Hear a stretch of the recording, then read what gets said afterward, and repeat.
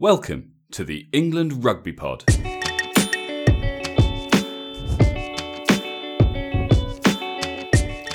Thanks for downloading episode 110. On Saturday, England outclassed Grand Slam champions Ireland. Now, with cooler heads, we're here to discuss the game. You're listening to the England Rugby Pod, the rugby podcast that believes England will win the World Cup in 2019. Hey guys, welcome back. As promised, our midweek episode where we've calmed down a little bit. I have anyway. Dan, how are you?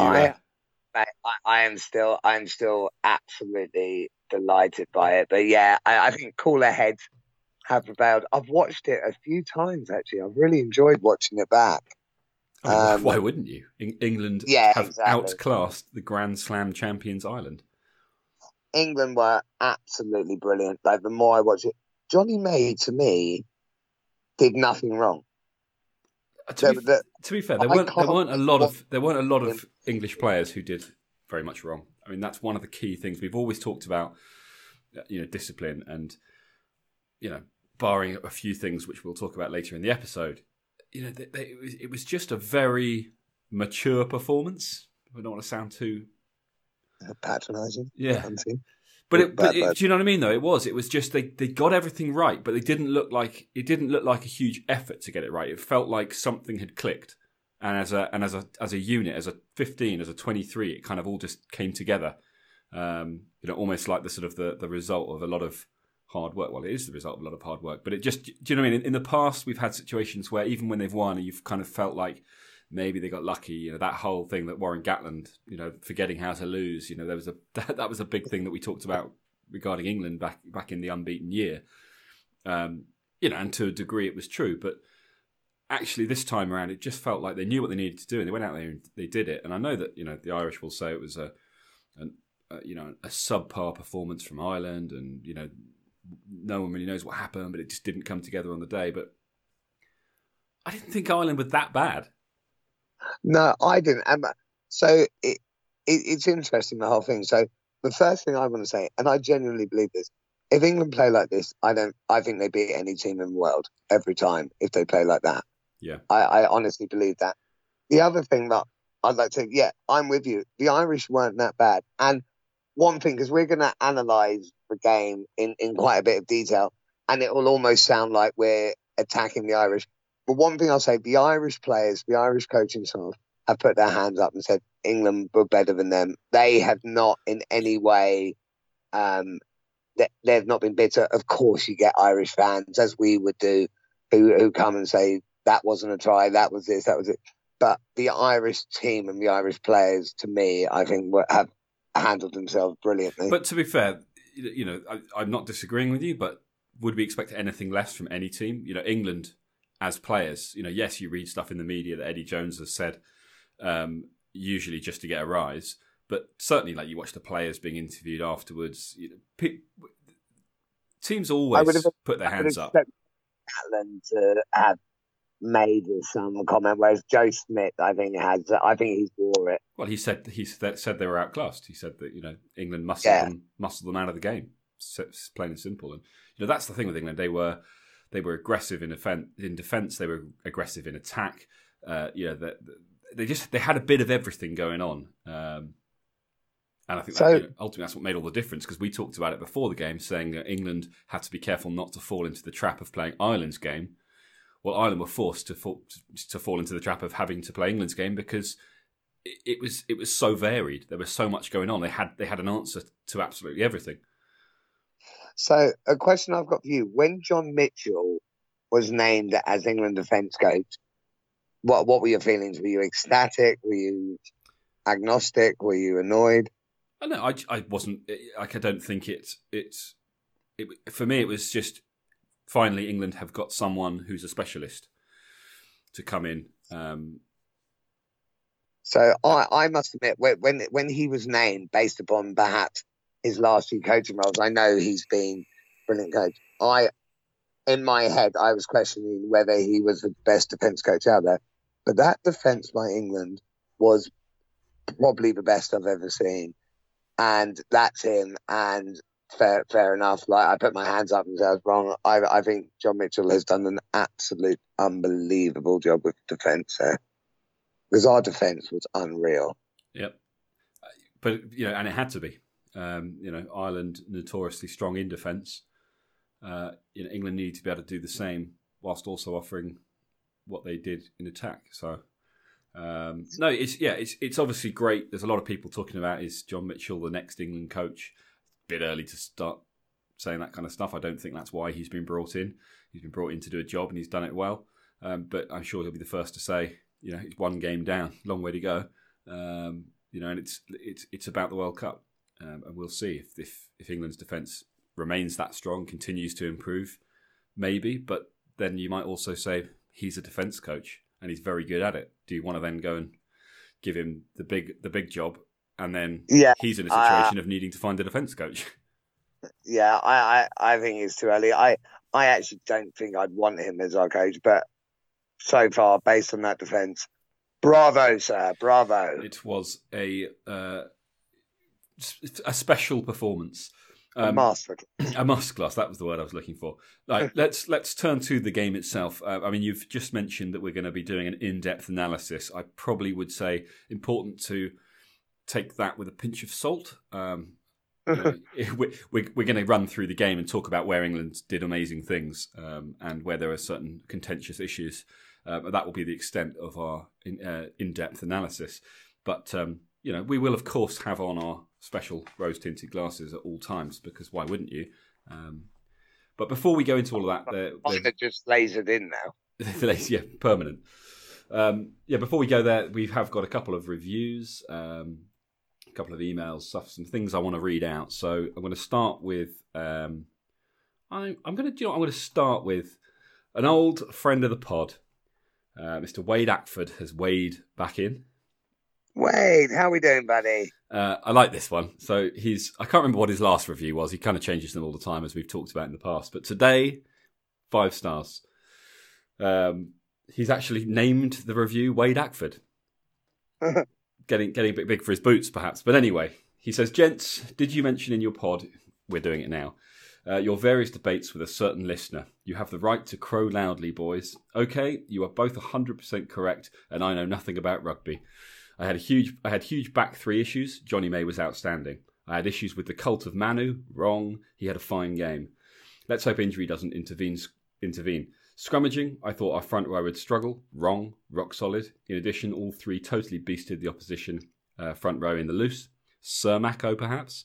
Basically, you are both in line for the Lions coaching job, and I've just put my mortgage on England to win the World Cup. Best, Wade." Oh my God. So do you want to know my issue with Wade? My issue with Wade, firstly, is he's completely outmanned me there, because that was so sort of magnanimous. I would have been too much of a bitch to do that. So the fact he's done that has shown he's a better man than me, but annoys me. And the second thing that annoys me is, after that first review, because as you know, I'm a petty man, I want to dislike Wade, but I can't help but like the guy. And that annoys me. And I'm like, I actually quite like this guy, and I'd actually quite like to sit and chat rugby with this guy, but I don't want to. I do now, because, and it's all banter, it's all fun anyway, but it annoys me, but I quite like the guy. That's probably a shame for you that the feeling's not mutual. Do you not? Like, that was a lovely review. That was great. And then, like put his hand up. I got respect for that. I got massive respect for that. I mean, until the next one. Oh, yeah, mate. I'm fickle. I fold like a cheap suit. I change daily. But at the moment, I got things. But I must admit, I do like the guy. And I must admit, I probably have from the start, which is even more annoying. Okay, a little romance blossoming here. It's a bit weird. We're going to move on. We talked about Aaron Hayashi out in Vietnam, I think he said. He also, despite finding the time to finding the time to email us post-game, he also managed to download the episode and pop us over a review. So he's given us 5 stars. He says, "Been a keen fan of the pod for a while now. Outstanding, honest chat from 2 guys who love England and talk from a fan's perspective. Keep up the good work."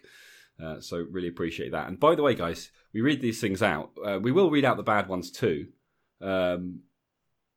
but genuinely, we're getting some really good feedback. We haven't had a bad review for a while, so whilst I don't want you all to suddenly start giving us bad reviews, we're not just handpicking the good ones. You can go on iTunes yourself and you can see the reviews that are there. We're not making them up.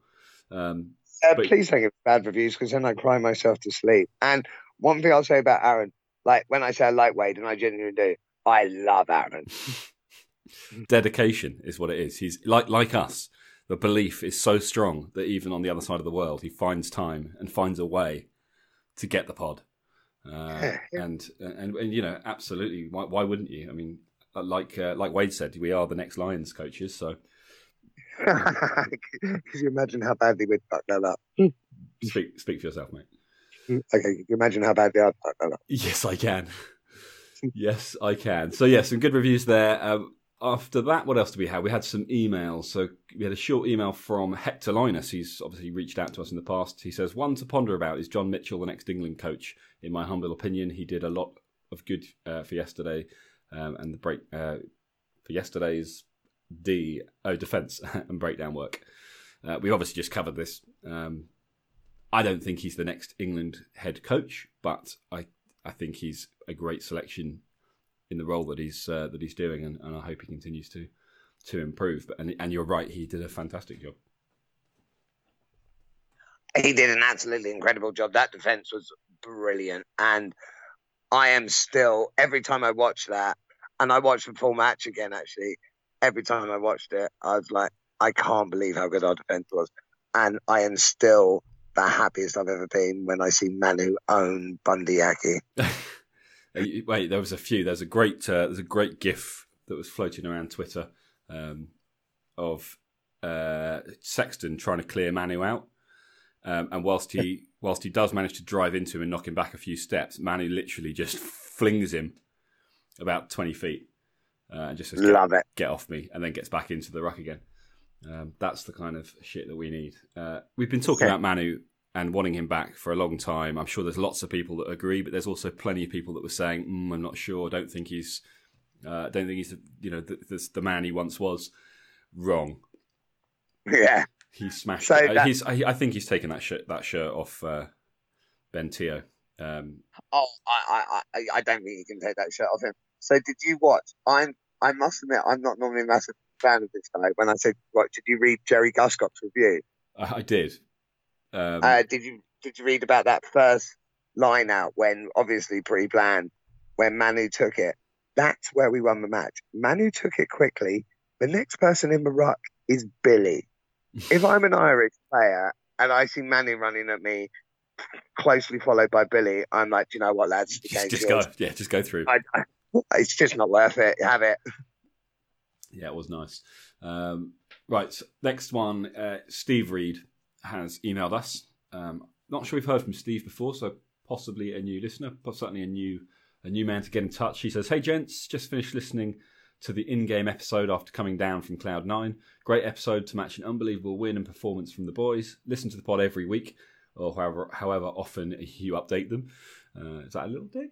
I really enjoy your analysis and informal take on England's endeavours. Keep up the good work. Just wanted to give a deeper insight into England's journey since 2017 and that run coming to an end.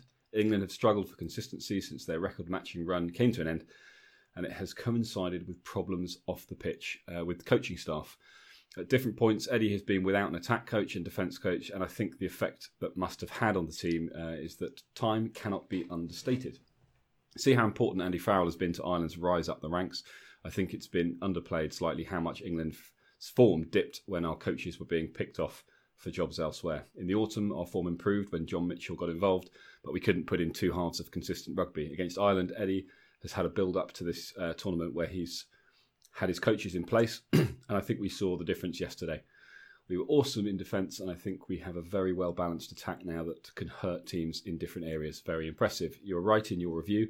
We need to string more performances like that together, but our squad depth and talent has never been in doubt, and I feel with the right coaches supporting Eddie off the field, England will just keep growing now until the World Cup. One final point, the leadership debate. How did you think Farrell did on Saturday? I think that kick from Farrell was massive. If he'd missed that, I think the joint captain debate would have resurfaced. He still needs time, but in my opinion, he is the right man to lead England going forward. with support of the others. We can't keep picking Hartley because of his leadership. We can't be dependent on him for that. He needs to earn the shirt first, and Farrell stepping up and leading as he did, I think, is huge. Keep up the good work. Look forward to hearing your more calm and measured review midweek. Steve Reed. That's a good review. It is. That's good. That's some really good points. The key point for me in that is the leadership debate. I'm kind of with him. I think Owen Farrell did step up.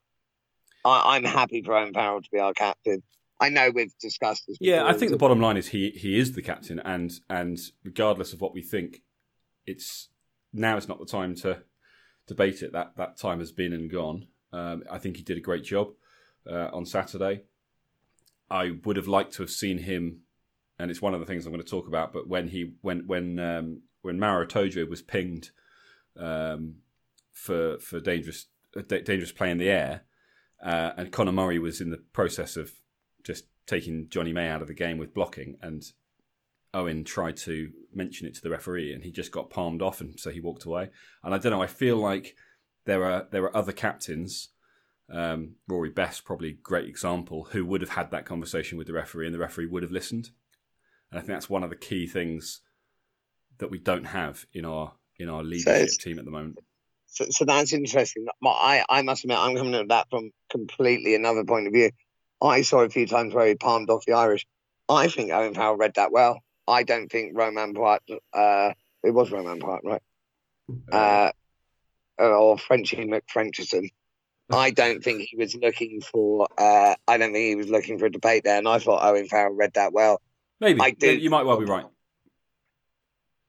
It's one of the things that's been said of Owen Farrell, isn't it, that he struggles with the referees, whether it's failing to have a kind of a conversation with them and influence in some way, or whether it's just approaching it in completely the wrong way and getting a bit hot-headed. But I guess this is something that maybe he can learn quickly. But like I say, bottom line is this is the role that he has right now. But we'll see. I mean, we'll see what happens. They said Hartley would be back for Wales, right? So it's going to be a huge call whether Eddie brings him back in, given how well everyone played in Dublin. Jamie George has to start. Like Jamie George can't. No. But can you bench Dylan Hartley? I don't know. I feel like maybe Dylan Hartley just doesn't get selected at all in that case. Possibly not. So I think it's a straight shootout between him and Cowan Dickey. Cowan Dickey, in fairness, didn't really have long enough, and the game was at a different point. Didn't really have long enough to sort of stamp his marks. But I think it's a straight shootout between Hartley and Cowan Dickey. Okay, well, look, let's turn to the game and the analysis, in inverted commas, that we're planning to do, and by which, of course, we mean we're just going to highlight all the amazing things that happened. Starting with 1 minute 34, try to England, the first since 2011 in Dublin. And that was an inch-perfect pass from Faz. And I was saying to you before, when that pass left his hands, I thought, Ireland have got an interception try. They didn't, but there was probably an inch in it. And then afterwards, I just thought, you know what? Actually, that's Owen Farrell. That's that ability that he has to see when it's on like that. It was so flat and so quick and so kind of close to the line that it was essentially became a 50-50 for Ireland. You go for the ball and miss it, and you're in trouble. Go for the ball and get it, and you've scored a try down the other end. Yeah, I mean, it happened quickly. I didn't at any point think that. I thought Owen threw the pass knowing that they'd charged up, knowing that there'd be the space. And then, but yeah, no, you've got right. It is fine margins. Owen Farrell did it, was genius. Johnny May, did you see the pass? If you watch it slowly, Elliot Daly literally might as well have shot the ball out of a cannon to him. It was not the nicest pass. Johnny May did well to catch it, not just catch it, but then step in and score that try. There was still stuff to do. Johnny May in that game, the only way he could have been better is if he put on a cape and sorted out Brexit during the match. Maybe he probably did, mate. He was immense. Yes. Well, the second big moment came at 24 minutes, Ireland's try. Now, this is one that you and I disagree on. Yeah, we do disagree. I am pretty much convinced from all of the pictures that are floating around, and I know that people will say, yeah, but if you look at a different still, you'll see something different. I haven't actually seen a still of it not being the case. Mako's hand was under the ball. I think he grounded the ball at some point. I think it's a try. I need you to show me a still of the ball on the ground without a hand underneath it. That's what I need. Someone find it for me so we can put this debate to bed. Because I looked today. I watched the game back. I tried to record it to see if I could find something, and all I could see from any of the angles that the TV showed was the ball down with a hand underneath it. So for me, no try. Anyway, it was given, and the result didn't change the result. So. The next one, obviously, the next try was another little beauty. Noel and Daly out on the wide, on the right wing. Daly a little chip through. Noel putting pressure on Stockdale, who fumbled it. Stockdale got a lot of hassle for this. Yes, he fumbled it, but he would have had control. But Noel just planned the tackle perfectly. Yeah. I don't think that's Stockdale's mistake. I think that's Noel's brilliant. Oh, Noel knocked the ball. Yeah, it wasn't just a bad fumble. He had the ball. He had it. He had control of the ball, but at the moment that he took control of the ball was when Noel hit him. So Noel knocked the ball out of his hands in the tackle. So great tackle. Yeah, I wouldn't say that Stockdale had a shocker. It wasn't like it wasn't like the Uge try. And Uge. So I think the thing about that try was the kick was unreal. Like, you couldn't have done a better kick. Elliot Daly, I put my hands up to you. So it was an unbelievable kick. It was brilliant by Noel, and rightly so. Daly then scored that try. Ireland didn't do anything wrong there. England were just brilliant. That's going to be a theme throughout this episode, I think. I think that's a theme of the podcast. Yeah, it is a theme of the podcast. But we've made that quite clear. 39 minutes just before half time. Mako, did he, didn't he? Another one we disagree on. I actually said in the last episode, I'm okay with it. It was a double movement, but I watched it back again a few times, and I don't think it's quite as clear cut as that. I'm not convinced. There was a lot of talk from the commentary team about he's using his right knee to propel himself forwards, but from what I could see, his right knee didn't touch the ground. So his knee definitely did touch the ground. 100% it touched the ground, and then he propelled himself forward after using his knee to steady him. To me, it's no try, and I'm going to annoy you even more now. Is that possible? Yeah, I'm going to have a go. When I look back at the decisions made, I actually think Romain Poite made right decisions. I don't think he had, like a lot of people have taken him off. I'm not saying he had the best game ever. I think the key decisions were all right. Is it always just about, when you say key decisions, you're talking about the ones that result in points, for example? Points, sin bins. It's not all just about that. I'm not saying he was the best ref ever out there. It's momentum, and it's, I'm not going to suddenly, I think it's easy to say that when we've won.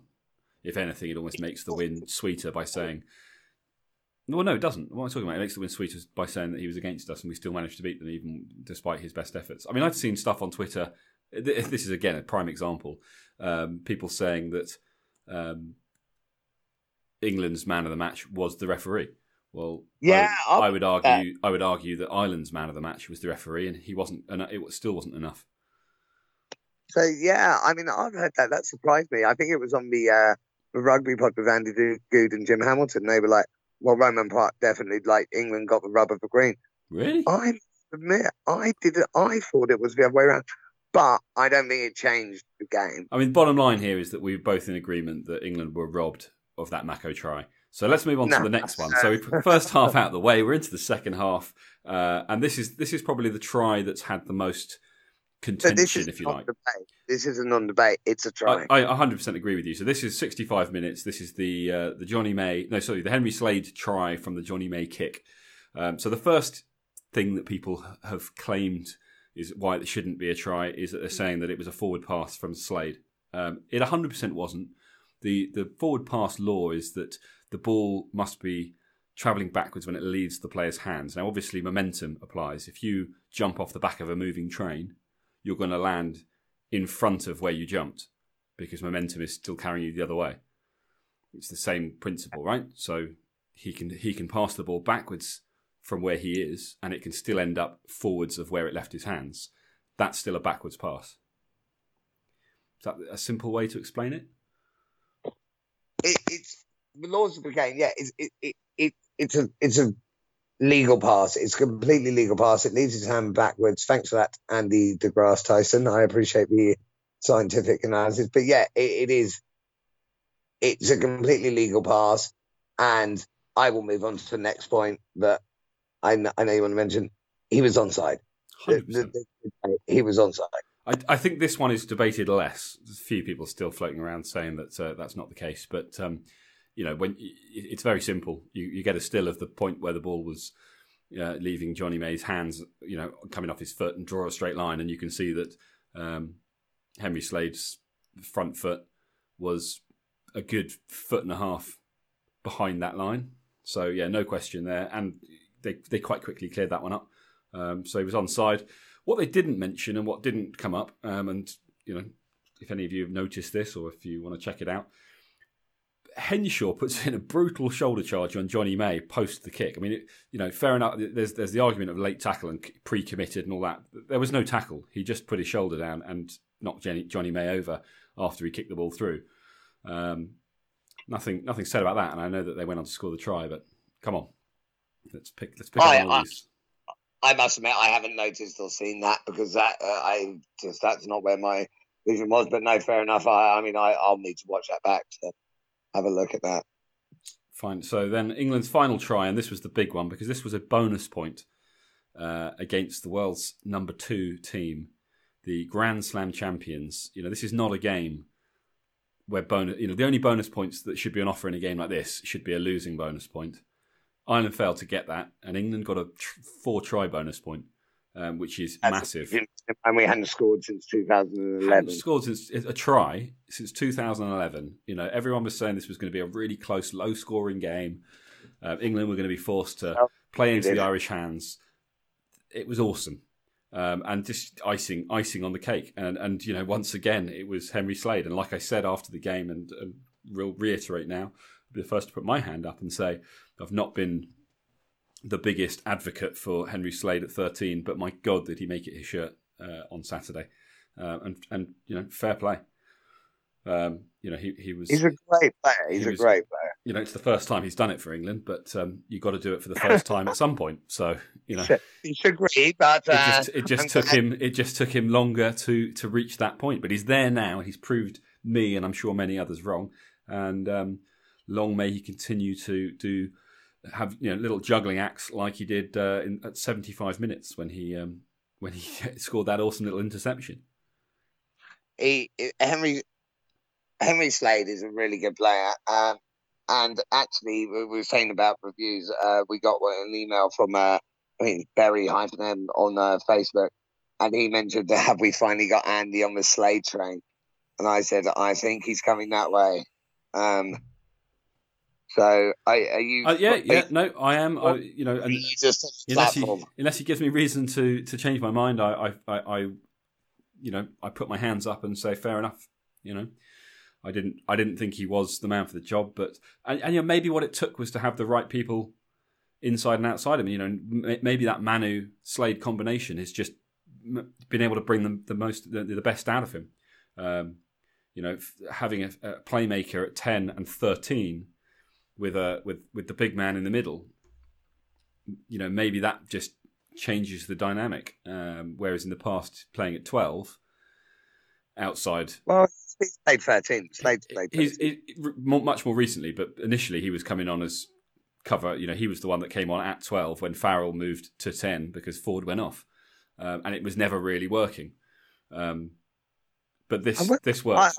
I don't remember. I mean, recently he's been with 13, and I think we can judge him on that. For me, he's been a good player for a while, in an England shirt as well. I think Henry Slade is our 13. I think if Jonathan Joseph wants that shirt back, he has to rip it off Slade's back. I don't think. But I agree. I agree with you now. But I think that it was Dublin on Saturday that confirmed that. I think before what happened on Saturday, I think people would have been a lot more open to the idea that Jonathan Joseph may well be the guy for that shirt, and Henry Slade, maybe that was the kick he needed. The competition's there, and he stepped up and said, "No, this is mine." Back to the drawing board, JJ.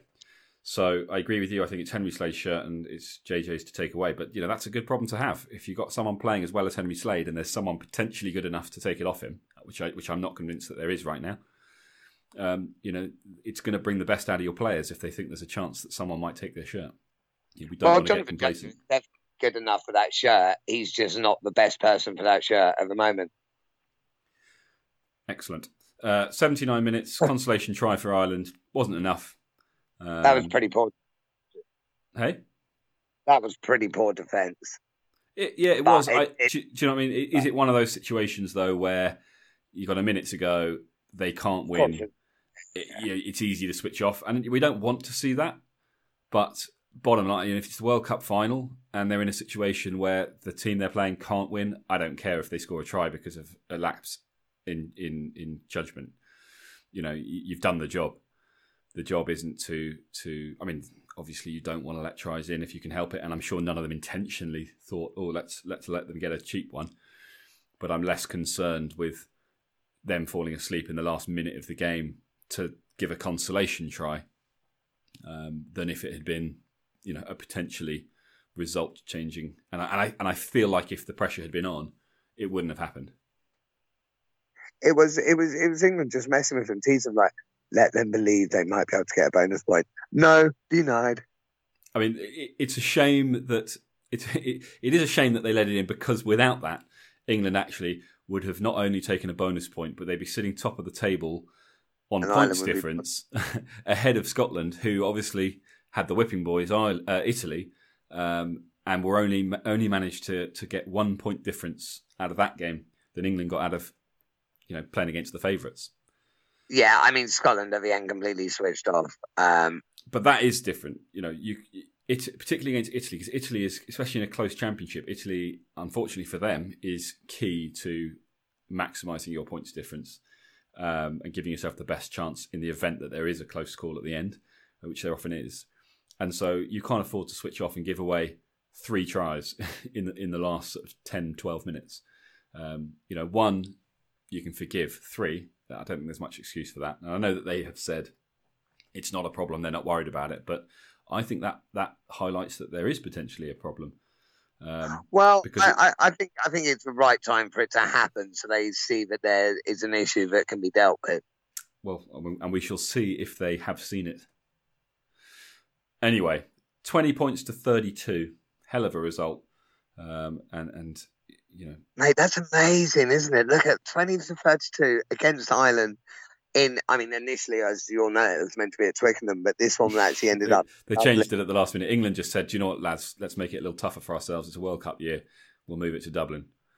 Yeah, exactly. Where we haven't scored a try since 2011.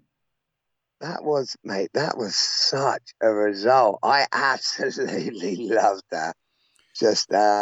I thought England were brilliant. Everyone's like, let's not get carried away. No, let's get carried away. Certainly till next Sunday. Next Sunday's a different day, and we'll be talking in the same way. But if we're not, we're not. Who's carried away, Dan? I told everybody, it's been recorded, it's out there for all to hear on the old World Wide Web, that England are unbeaten until the World Cup final, until after the World Cup final. Till after, yes, mate. And that includes the Grand Slam in the Six Nations. So watch this space. But hang on, I'm not done with the game yet, because there are 2 more things that I want to talk about. And these are 2, again, I would say contentious points. The first one was Tom Curry's yellow card. Now, this was given, this was given as a late tackle. Yeah? It was a late tackle. Have you watched it? Yeah. In real speed? Go on. And Dan can't, because he doesn't know what Twitterbox is, even though he has an account. Go on Twitter and look at my most recent post. It shows that clip in full speed, not in slow-mo. I don't believe that there's time between the hit. It's not late. Simple as that. It's not a late tackle. Well, firstly, it is late because he's kicked it. That's not the determination of late tackle. It's about pre-committed.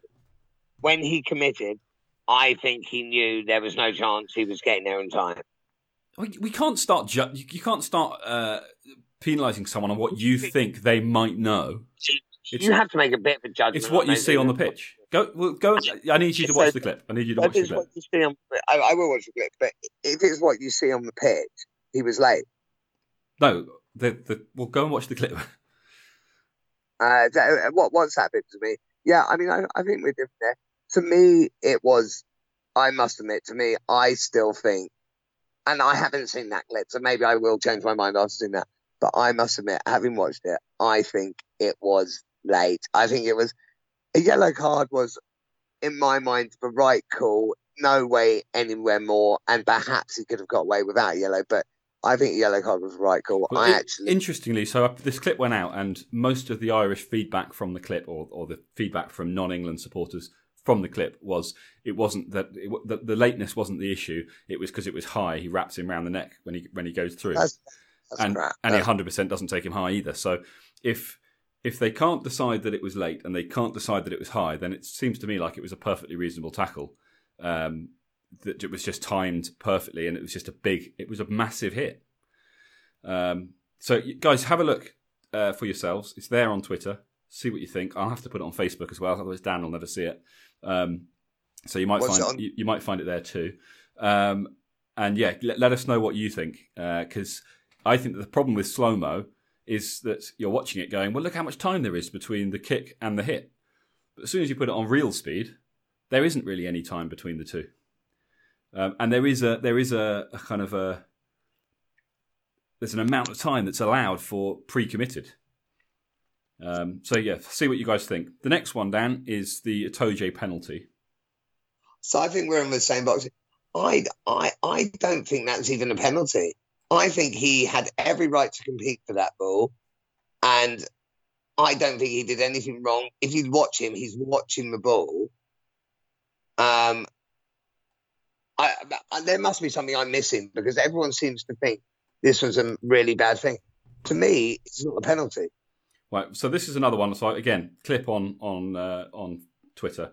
Had a few people complaining that why do I care? It's all finished now. As I had to point out to them, it's in reference to today's episode, so it's people have something to go and look at. But so I showed this clip of his going into the contact. Actually, if you watch it, Itoje jumps for the ball. People will argue that he never had any chance of getting the ball, therefore he wasn't jumping for the ball at all and knew exactly what he was doing. But that brings us back to that whole argument of, can you judge it on what you think he thinks he already knows, or what you see? He had as much chance to me as Earls did. Well, so when you watch, Earls never jumps for the ball. Yeah, Earls doesn't leave the ground. He runs straight into Itoje, who's in the air going for the ball. Now, to me, that's Earls taking out the man in the air. So have a look, see what you think. Because I reckon for two things. One, if Itoje comes down awkwardly off that challenge, because his legs obviously end up around Earl's chest height. So if he flips over Earls and comes down badly, I think Earls gets pinged, and the Dublin crowd are very quiet and they're not calling for a penalty, and they look at it from that perspective. And I think if Itoje isn't a 6'6" or whatever he is, 6'8" second row, and instead is a little winger, I think they have another look at that too. I think they've basically gone, Earls is a small winger, he's supposed to get those balls. Someone like Itoje isn't, therefore Itoje must be in the wrong, and jump to conclusions. Now, lots of people will say that I'm talking absolute rubbish, and I got some pretty brutal feedback when I first posted the clip. I think one guy even said something outrageous like, this is the most ridiculous, useless bit of analysis I've ever seen. I'm screenshotting it just to show how stupid you are, or something. Wow. Which is brutal. But I rightly said to him, thank you. And are you serious? He said, what a stupid thing to write. Itoje at no stage was looking at the ball, and the second he jumped backwards, knee raised into Earls. Earls had his eye on the ball at all times. Your analysis is embarrassingly stupid. I'm going to screenshot your stupidity. I was like, okay. Okay, so mate, I love to mug you off, but equally you're my best mate. That guy's an idiot. Like I just ignore that. Like that's just wrong. Oh, it's all good though. I told him thank you, and next time don't forget our hashtag at England Rugby Pod, which I attached to his post. Although it looks like he's deleted it. So. Hey, mate, he's just wrong there. Like that's just wrong. People are entitled to their opinions. God knows we have ours. But I'd be interested to see what our listeners, who like us have the old rose-tinted laser surgery, lasered eyes, see what they think. Because looking at the. But please also say if you like think we're being an idiot, please do say, because. Want to watch it. So, sorry, whilst it's been doing, I've been watching that Curry thing again. So I half think I can see where you're coming from. I haven't seen your clip. I think I watch it at full speed. I did watch it at full speed. I think he could have pulled out more. I think he could have pulled out. I think the point is, does he have to? I think yes. Because there's a point at which you're allowed. You can say, well, he's pre-committed. You could argue that he thought it was 50-50. He didn't know if he'd get there, therefore he shouldn't have gone for it. But if it's 50-50, then equally he might have got there. He might have charged a kick down in the process, or he might have been able to get him before the ball left his foot. I mean, it was so close that even if you're going to ping it, it's a penalty at most. It's never a yellow card. So it's a tough call. It is closer than I must admit, than I had in my head, but. For me, it's late. For me, he was not charging down that kick ever. And also, I think he could have pulled out more. I think a yellow card arguably is hard, but not ridiculous. I actually think it's the right call, I must admit. At the moment, I'm still there, but I will watch your clip, and I am open to changing your mind. Yeah. I am like I said earlier. I am as fickle as anything. Like I am open, and I want to change my mind. Don't get me wrong. I want to. We all want you to change your mind, Dan. Final thing on this game. I'm sure this won't be the final time we talk about this game, but for the final time we're going to talk about today's episode. During that Itoje incident, and obviously Farrell, I mentioned before, Farrell talking to the ref about it afterwards. Did you find it interesting that Farrell said? We spoke about this with you yesterday. So about the blocking, it was something that England wanted the referee to be aware of. Does that not make it kind of worse? I mean, it happened under the nose of the line judge. When you look at the clip, you can see the line judge. He's not even on. When line judges run up on the inside of the pitch, kind of they're inside the lines. He's literally about 2 feet from the incident, and it couldn't have been more obvious that Conor Murray was just purposely getting in Johnny May's way to prevent him from going for the ball. Yeah, so I believe, and again, people please correct me if I'm wrong, I believe the law is you are under no obligation to move, but you can't move to purposely block. Yeah. And when I saw it in my head, I think it was a purpose block. Oh, it was without question. He looks over his shoulder to see where May is, and then he backs up into May. With his hands in the air, he's already saying, "What? I haven't done anything wrong," before contact's even made. Like the whole thing is an act, and it's clearly something that England were expecting, and they spoke to the referee in advance. I don't know. I wonder whether in those situations, it's surely reasonable for Owen Farrell to then be able to go up to the referee and say, "Look, we spoke about this yesterday. What's going on?" And have the referee not just say to him, "I'm not interested. Go away." Owen Farrell is the captain, and it's his job to be the one voice. He did that, and the ref pushed him away, which is nothing Owen Farrell can do. No, I'm not. No, this is now no longer about whether or not Owen Farrell could have done anything different. I'm asking whether the referee was right to kind of cast him off and say, "I'm not interested. We're not looking at that." I think the thing is I think. Because the challenge gone, I don't get that Itoje did something wrong, but the fact that it wasn't blown out of proportion, I mean, overall, I'm all right with it. Like, I don't think it was the right call, but I'm all right with it because it wasn't such a bad call that someone else would put in the bin or whatever. Like, I genuinely do not get the thought process that Otojo should have been in the bin there. I honestly believe that was a fair challenge. Oh, mate, there's a lot of people calling for a red card. Well, I haven't seen that. They're seeing something I haven't seen. Right. And even with my rose-tinted glasses, I do not see how that could ever be a red card. Do you mean even if you took them off? Even if I took them off and put on my leprechaun green, I still can't see how that would ever be a red card. Well, I can't see how it's a yellow card. Well, I agree. And it wasn't, to be fair. It wasn't a yellow card, but I'm debating whether it should even have been a penalty. But it should have been a penalty to England. Earls taking out the man in the air. And anyway, he had a tough day, Keith Earls, didn't he? He was outplayed, as was Stockdale, as was Henshaw. Our back three were sublime. Were absolutely sublime. And when I say twice their back three, I don't mean because their back three were terrible. I mean because ours were amazing. Absolutely. Speaking of Soumaoro Otojo, most of you will by now know that he's not very well. He's got medial ligament damage, 2 to 4 weeks, so he will be missing France and Wales.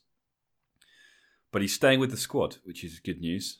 So they obviously want him. He's obviously a key part of the squad, and they obviously want him around because I would imagine every intention of bringing him back in before the end of the Six Nations. They've called in Nick Osekwe as cover for him. I can't see him being involved without there being more injuries. Can you? No, and no, I don't think so. I mean, Launchbury's the guy. He was there. We believed he should have been in instead of Cruz, but we were okay with the fact they went Cruz. It's a straight swap now, isn't it? Well, and I heard an analysis as to why they played Cruz as well, and it made complete sense from a line-out perspective. Are you going to share or? Well, no, they were saying from a line-out. Ireland last year had 93% success rate at line-out. Cruz is our line-out expert. He can also jump and disrupt the line-out more. So Cruz, that's why Cruz was picked. Possibly for France, it would be Launchbury anyway.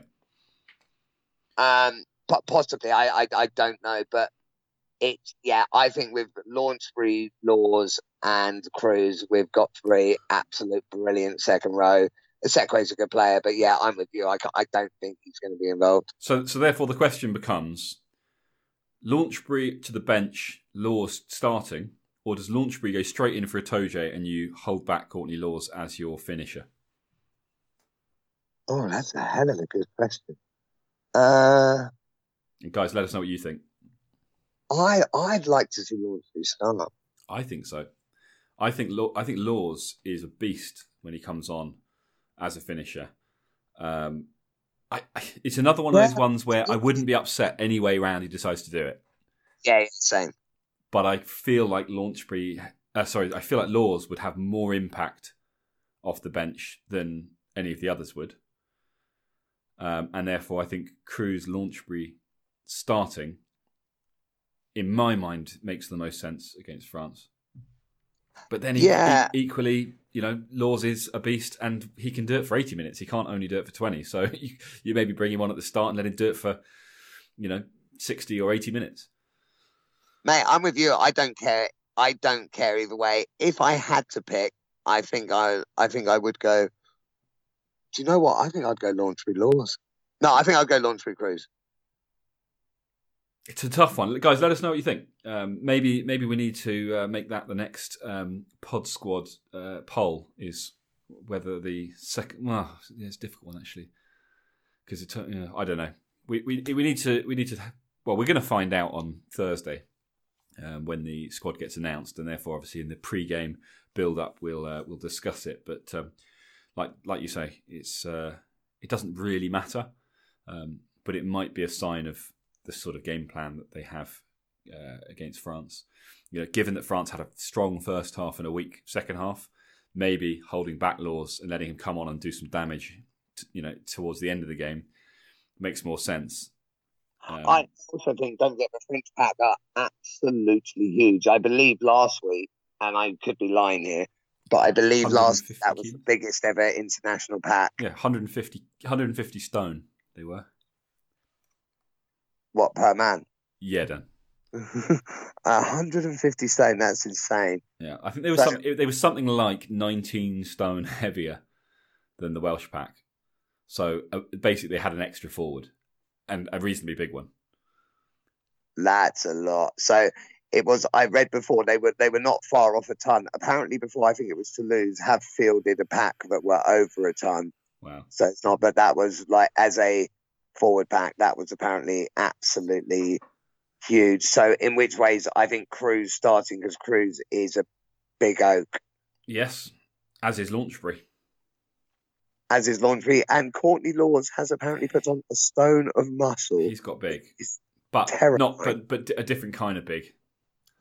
Yeah, he's still not. He's still not. Again, it's a reason why I think the bigger they are, the tireder they get, and I think again for that reason, I think Laws coming off the bench to inject a bit of pace with the aggression that he has, with that extra stone of muscle that he's got now.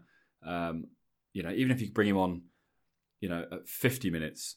Give him half an hour, I think that's almost a better time to do it. So if it was me, I would have Launchbury straight in for Itoje and then have Laws coming off the bench again, as a tactical finisher. And, nothing to do with who's better, but purely to execute a game plan. I think that's the sensible move. But yeah, we'll see whether Eddie has... I think I'm in your corner here, mate. I think I'm with you here. Well, that is a first for this episode. It is. Right, well, that pretty much covers everything that I wanted to go through today. I'm sure the debate will continue. There's not a huge amount of debate, to be honest. The Ireland game, as you said at the beginning, most Irish fans, the Irish team, the players, the coaching staff, they've all been, hands in the air. We were outplayed, and they were. And England were sublime and outclassed them, and Was it a one-off? I don't think so, but we're going to find out. Ireland are not going to be. I don't think Ireland are going to lose again. There's a lot of chat from the Welsh and the Scots saying that because of that they all now have the belief that they can beat Ireland, and they think they know how to. I suspect Ireland are going to make short work of everyone else now. Ireland are an absolutely brilliant team. They were outplayed by a better team on the day. The team that's going to win the World Cup, Dan. Exactly, and that's why. Yeah, you can't be too upset if the only team that can beat you is the one that's going to win the World Cup. The world's next number one team. I think I said on Saturday that I think that's the World Cup final. I really hope that's true, and I think it could be. I am looking forward to the France match. I really want to see what we can do. I'd love us to follow up the performance. I'd love to see Manu have another great game. I'd love to see Slady have a great game. I can't see any other changes. By the way, did you see Nico's stats? I did not. Tell us. Talk to us. They were insane. And I think he made 23 tackles. I think he carried the most from most yards. It was amazing. Like, at the time, I was like, oh, I don't mind him being man of the match. Looking at his stats, he should have been man of the year. So are we going to call him Sir Mako? Sir Mako of Vunipola, yeah, whose brother Lord Billy is also in the mansion. Sir Mako and Lord Billy. Why not? Why not?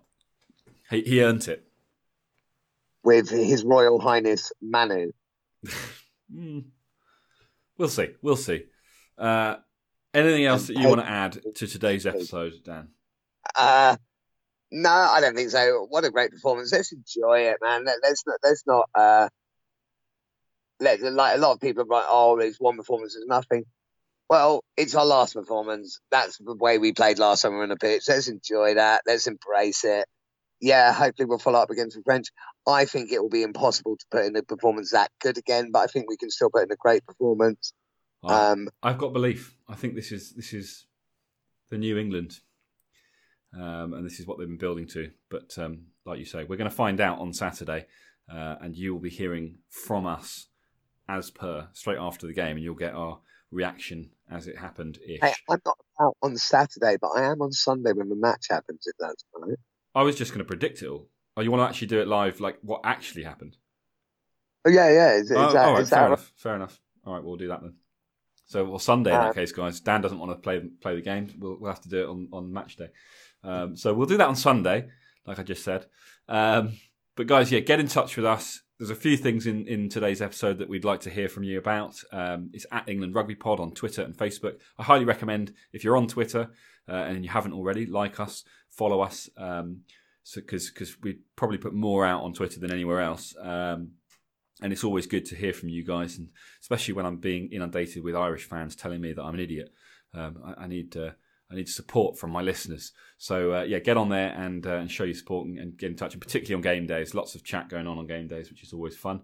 Obviously, you can get in touch with us by emailing us, as a few of you are now doing on a fairly regular basis, which is awesome. That's englandrugbypod@gmail.com. And as always, the reviews, massively important to us. So if you get the opportunity and you haven't done so, or even if you have and you have something new you'd like to say, head over to iTunes, drop us a review, give us a rating, and let us know what you think, because we're doing this for us, but we're also doing it for you guys. So we want to hear what you guys think, and we want to evolve the pod over the course of the next few months to suit what you guys want to hear. So we look forward to hearing from you. But that's about it from us until Sunday, Dan. Until Sunday at the next pod for England-France. What a performance. England, you're awesome. We believe, and we have just shown why we're going to win the World Cup. I love it. I can't wait for this weekend. More Six Nations. I love Six Nations. It's just awesome. They are awesome. On that note, Dan, let us say our goodbyes.